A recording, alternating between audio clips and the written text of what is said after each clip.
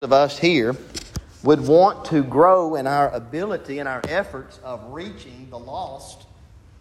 The Great Commission, as we call it, has somewhat become, as some preachers say, the Great Omission, and for different reasons. Wouldn't it be nice if God had just a playbook for us? If He just had something with specifics that was very practical. You know, sometimes when we go through certain books of the Bible, we might feel that certain portions of certain books are not very practical. We say, okay, I get that, but what does it mean to me? Maybe we need to do some more studying to find that. It may be that the nature of some books in the Bible are a little different than others. I'm very excited about a study in Titus with you because I think it to be very, very useful and practical for the church today. I think what it teaches is that in order to be effective in reaching lost people in our families and in our communities is that we have to be a healthy church. We use the word sound a lot of times because some translations use that word. Sound doctrine. The idea of sound is healthy. And only that which God has spoken is healthy.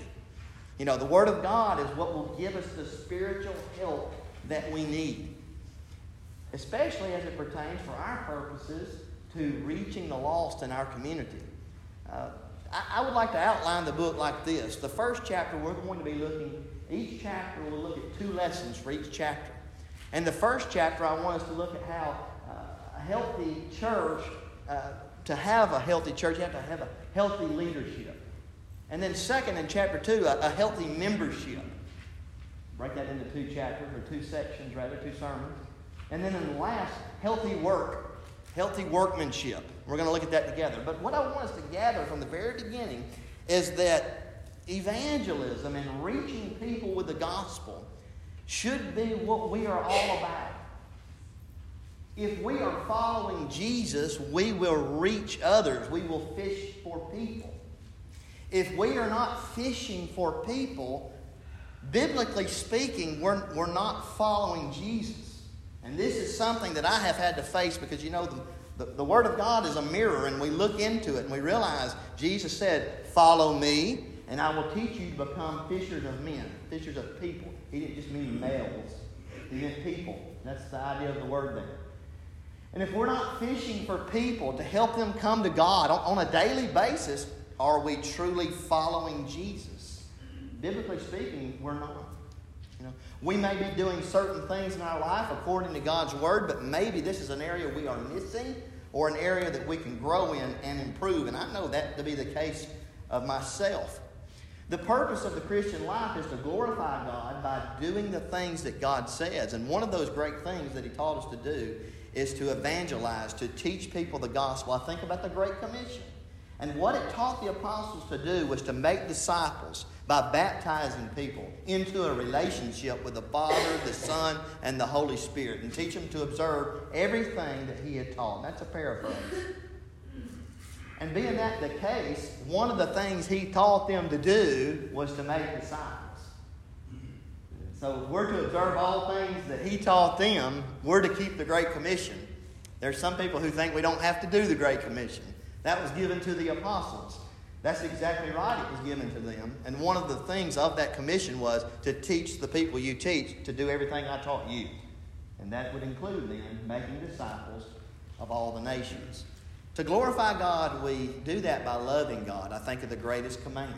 And we do that by loving our neighbors ourselves. And I want to get our attention this morning with this. There's nothing greater. There's no greater way we can show our love for anyone than by teaching them the gospel. No matter what the consequences are, no matter if they hate your guts, if they burn your house down, or they come over and cut your grass because they're thankful. I mean, we can serve people, we can cut their grass, we can help a little old sweet lady across the street, and those are doors of opportunity. But they are not the end-all, be-all. Those service acts open the door so people can learn the Word of God, because it's the Word of God that's the power to save, Romans 1:16. So we need to all get on board with that. If I'm to keep the greatest command, to love the Lord my God with all my heart, soul, mind, and strength, and I'm to love my neighbor as myself, The most loving thing I can do for my neighbor is to teach them the gospel. And we'll look more at that as we journey along. You know, the Bible is not merely meant to be read. It's to be studied and it's to be applied. Otherwise, we're just spiritually obese. You know, we may take in the Bible each week. We study during the week. But if we're not putting it into practice, we're just spiritually obese. And, you know, our purpose is to serve God and glorify Him. And we have to do it the way that He tells us to do it. People pay a lot of money to watch athletes do the things that they do on fields. Football fields, baseball fields, etc. And I take football, for example. These guys, you know, they spend all their lives preparing to play football, and they do. But if you pay good money to go to an NFL game, and all they did was stand around in a huddle, you'd say, what in the world are they doing?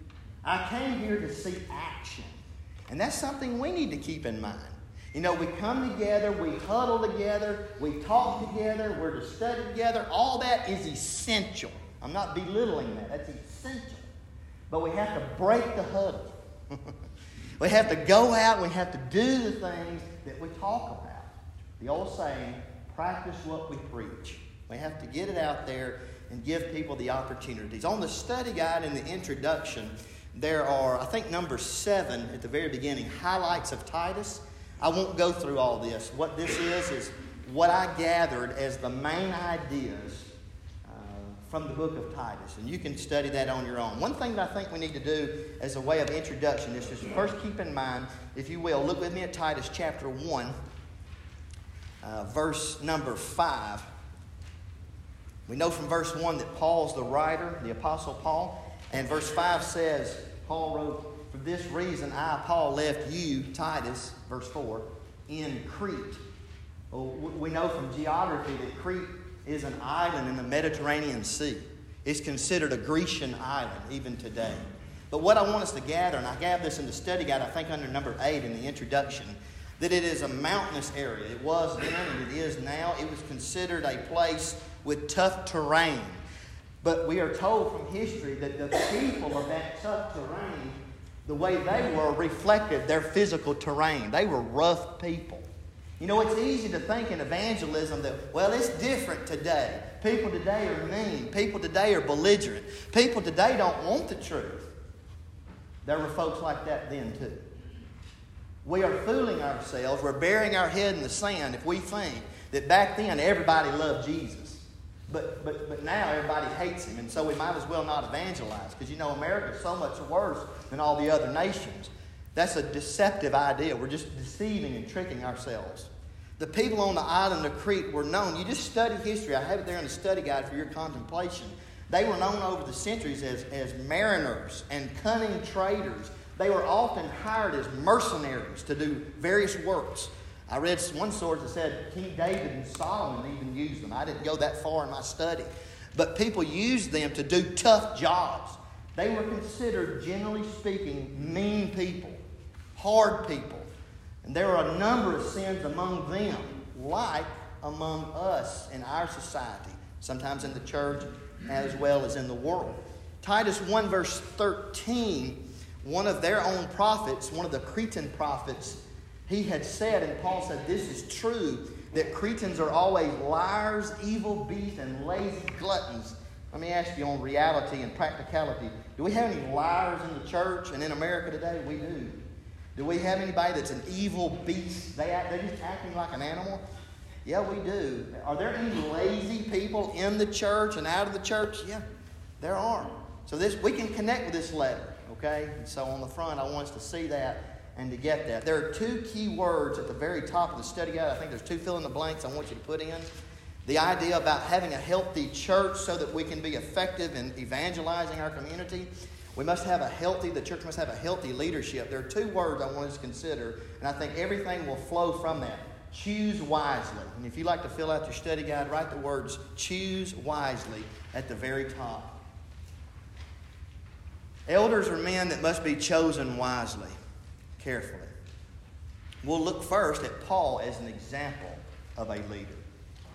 We have no reason to think that he was an elder in the church. But bottom line, as an apostle, he did serve as an example of one who led. And we can learn from his character. Let's look at the first 4 verses together. And I don't know how y'all do Bible class. Do they read? Do y'all do all that? No, I read. Okay, that's fine. I'll be glad to read. Okay.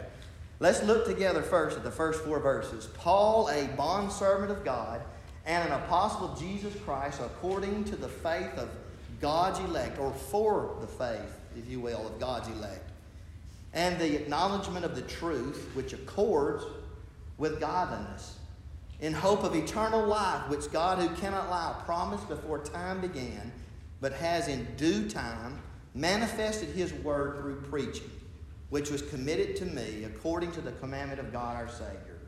To Titus, a true son in our common faith, grace, mercy, and peace from God the Father and the Lord Jesus Christ our Savior. Let's look together first, number 1 on the study guide, at the commitments of a healthy leader. Now, this would not only help the leaders here, but it will help the whole church. I truly put this together with the design to help the whole church. This is not let's get the elders told. No, the whole church, including the elders, the members, the deacons, the husbands, the wives, the sons, the daughters, and the children, they got to know this. They got to know this. That to have a healthy congregation, you have to have a healthy leadership. And I truly believe you guys have good eldership. You guys know much more about your eldership than I do. But just from afar, you guys have some good men, okay? This is not a get them told. This is a let's help those men, and let's help one another, and let's help the future generations. And we'll talk about that in a moment. Let's help one another in this matter by looking at the commitments of a healthy leader, using Paul as an example. First, let's consider how Paul considered his own position, letter A under number 1. He considers himself, and this is the highlight that I want to make, he considers himself a servant, a bondservant. And that's a wonderful point for all leaders in the church. A leader in the Lord's church truly is a servant. And a servant that has a sacred trust to carry out God's work the way God tells him to do it. Truly, great leaders are what? Great servants. They are. And it's amazing. I was blessed. I actually, before I went to preaching school years before, I graduated from business school. I got my bachelor's degree, whoop, whoop, whoop, whoop. But I use that, I'm only bringing that in to tell you this. In college, secular college, non-Bible school, we have professors standing before us in the 400-level management classes back in the yonder when I graduated. I'm older than some of you and quite a bit younger than some of you. The teachers were telling us, the management positions, the management styles that succeed are servant leaders. And our teachers, one of them in particular, he really hammered that with us. And I found that really interesting. The dude wasn't even a member of the church, but he's using business and real world to show that, Jesus was the greatest servant leader. The greatest leaders serve, and they know what needs to be done. And that was similar with Paul. He knew his responsibility. And that, as a servant, we need to, as Christians and as those that are elders, do your homework, if you will. Evangelists need to do their homework, be prepared, and that kind of thing because of the position that they have. Letter B, the purpose that is given here, the commitments of a healthy leader, their purpose. It's for, verse 1, for the sake of the elect, that's the church. Good leaders love people. It wouldn't be wise to say, I want to be an elder one day, but I just don't like people. That's the wrong work to be in. Elders, healthy leaders, they must love people because it's about them. It's about pleasing God by serving God's people. And so they need to love people, and that would include the people outside the church. Paul did.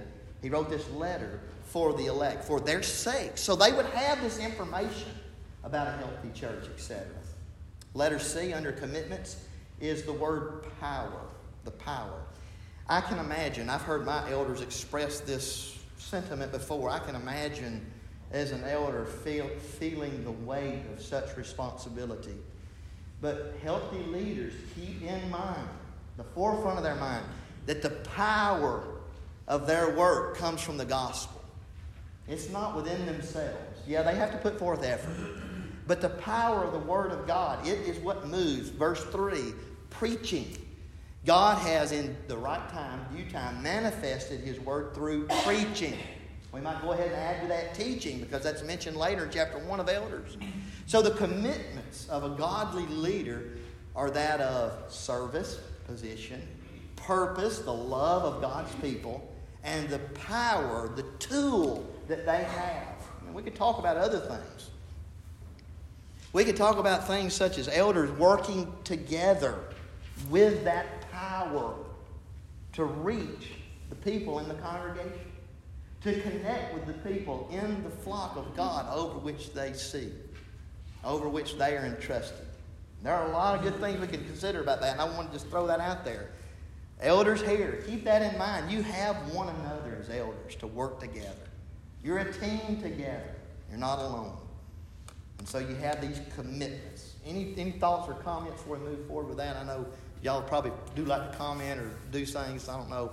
I don't want to throw that all the way off. If anybody would like to add something positive to this consideration here. We want those that are elders now, those that, Lord willing, one day could be, to know there are commitments and what those are. Now, we're not considering all of them. We're just looking at that in the text here.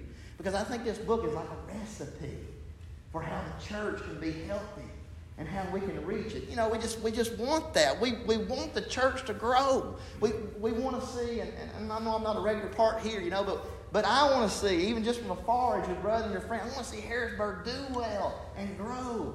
You know, we're a good church. Well, let's be a great church. Well, we're a great church. Well, let's be a greater church. You know, it's always be pushing forward. Perhaps the best congregation, Thessalonica, perhaps one of the best in the Bible.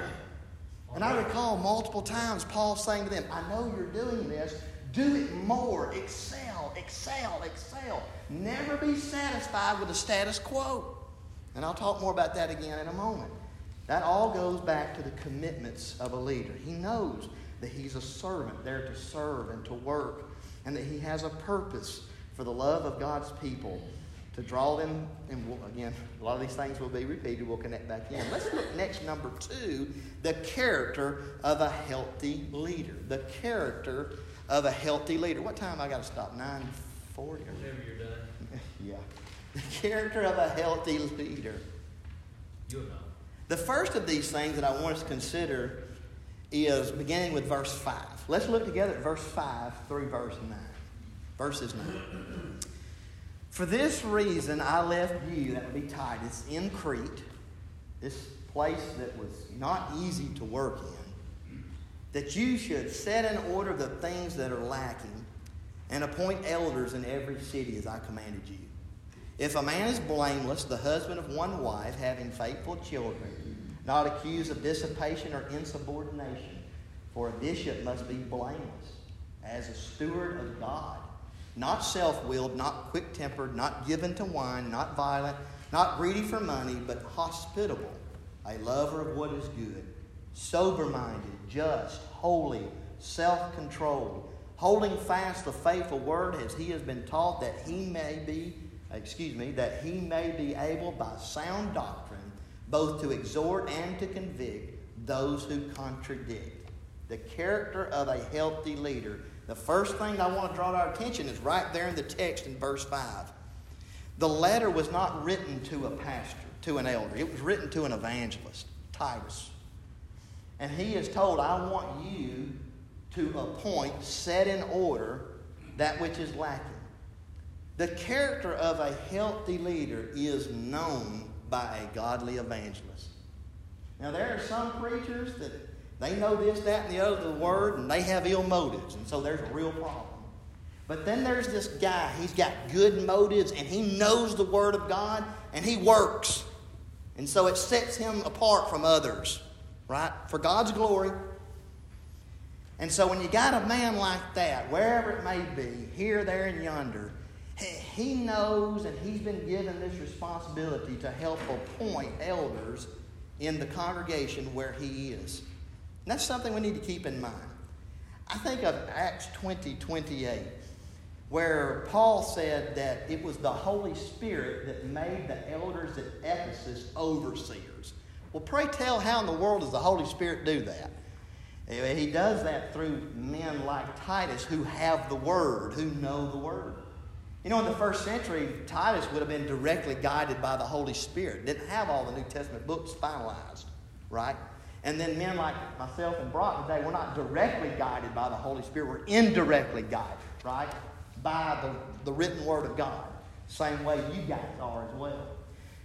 But if you got a guy and he's honest, he's trustworthy, and he knows the Word of God and he's working. He's not a lazy glutton like a lot of the people on the island of Crete were.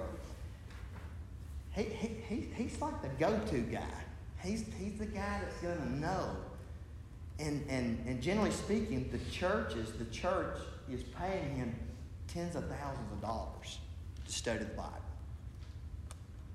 And that's a sobering responsibility, isn't it? To think about, he and I and others, we'll stand before King Jesus for what we taught.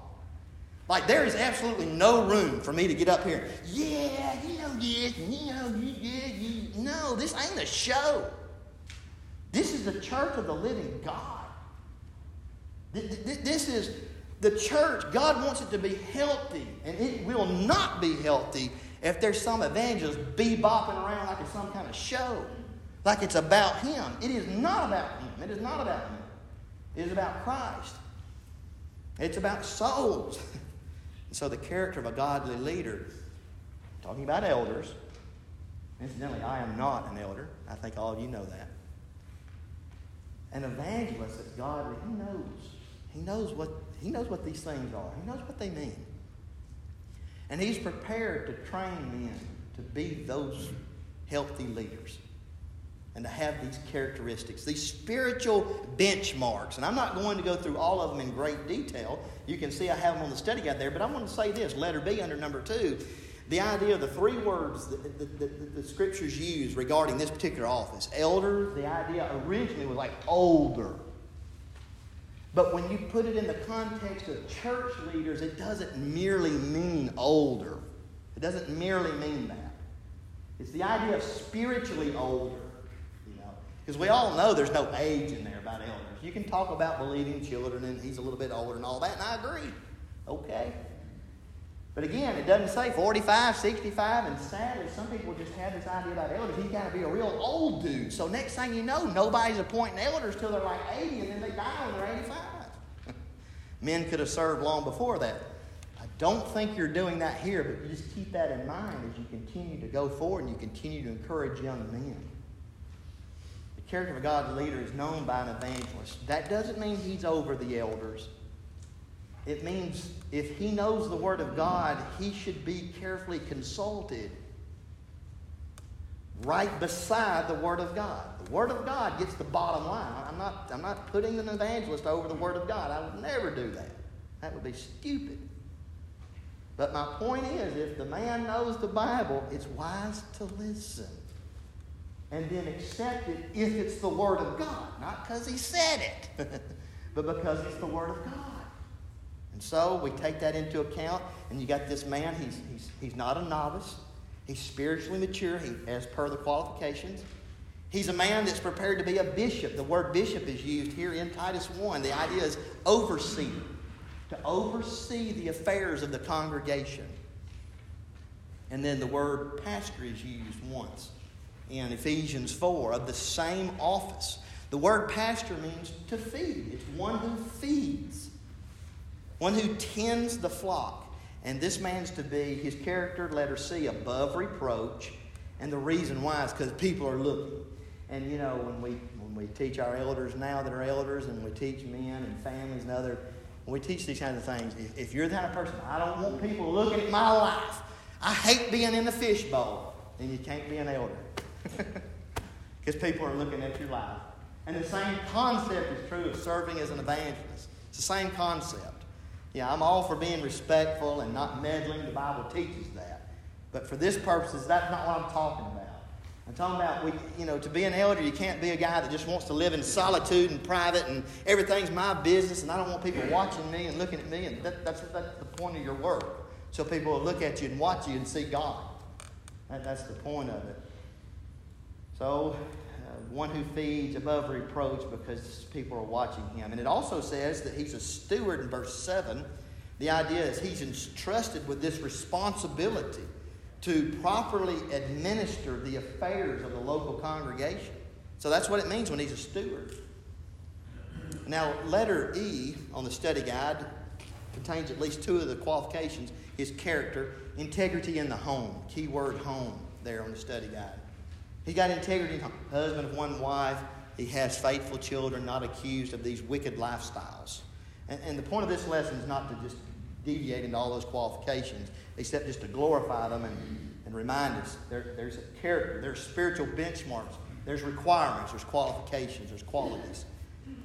Letter F, integrity in the heart, not self-willed. Key word, heart, on letter F. Integrity in the heart, not self-willed. He's a people person. He loves people, so he's not self-willed, not about him. Not quick-tempered, not given to wine. The idea is not at or beside wine. Number 4, not violent, not greedy for money, but on the contrary, he'd be a lover of strangers, hospitable, a lover of what is good. Letter G, integrity in the head. And some of these might go in heart or head, but it just sounded good to say heart and head. Because, we think of heart like the seat of our emotions and concerns, and we think of our head as like knowledge and learning, the intellect. So there is a little difference there, right?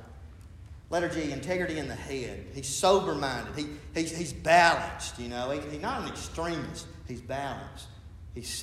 And number 2, under that, he's just. That means he's upright. He does what is right. Number 3, under G, he's holy. He's free from wickedness. 4, he's self-controlled. Under that, he holds fast. That means he holds firm to the faithful word.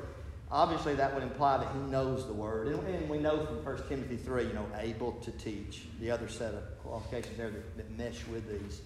So he knows the word. He's able to hold fast. And then he holds fast.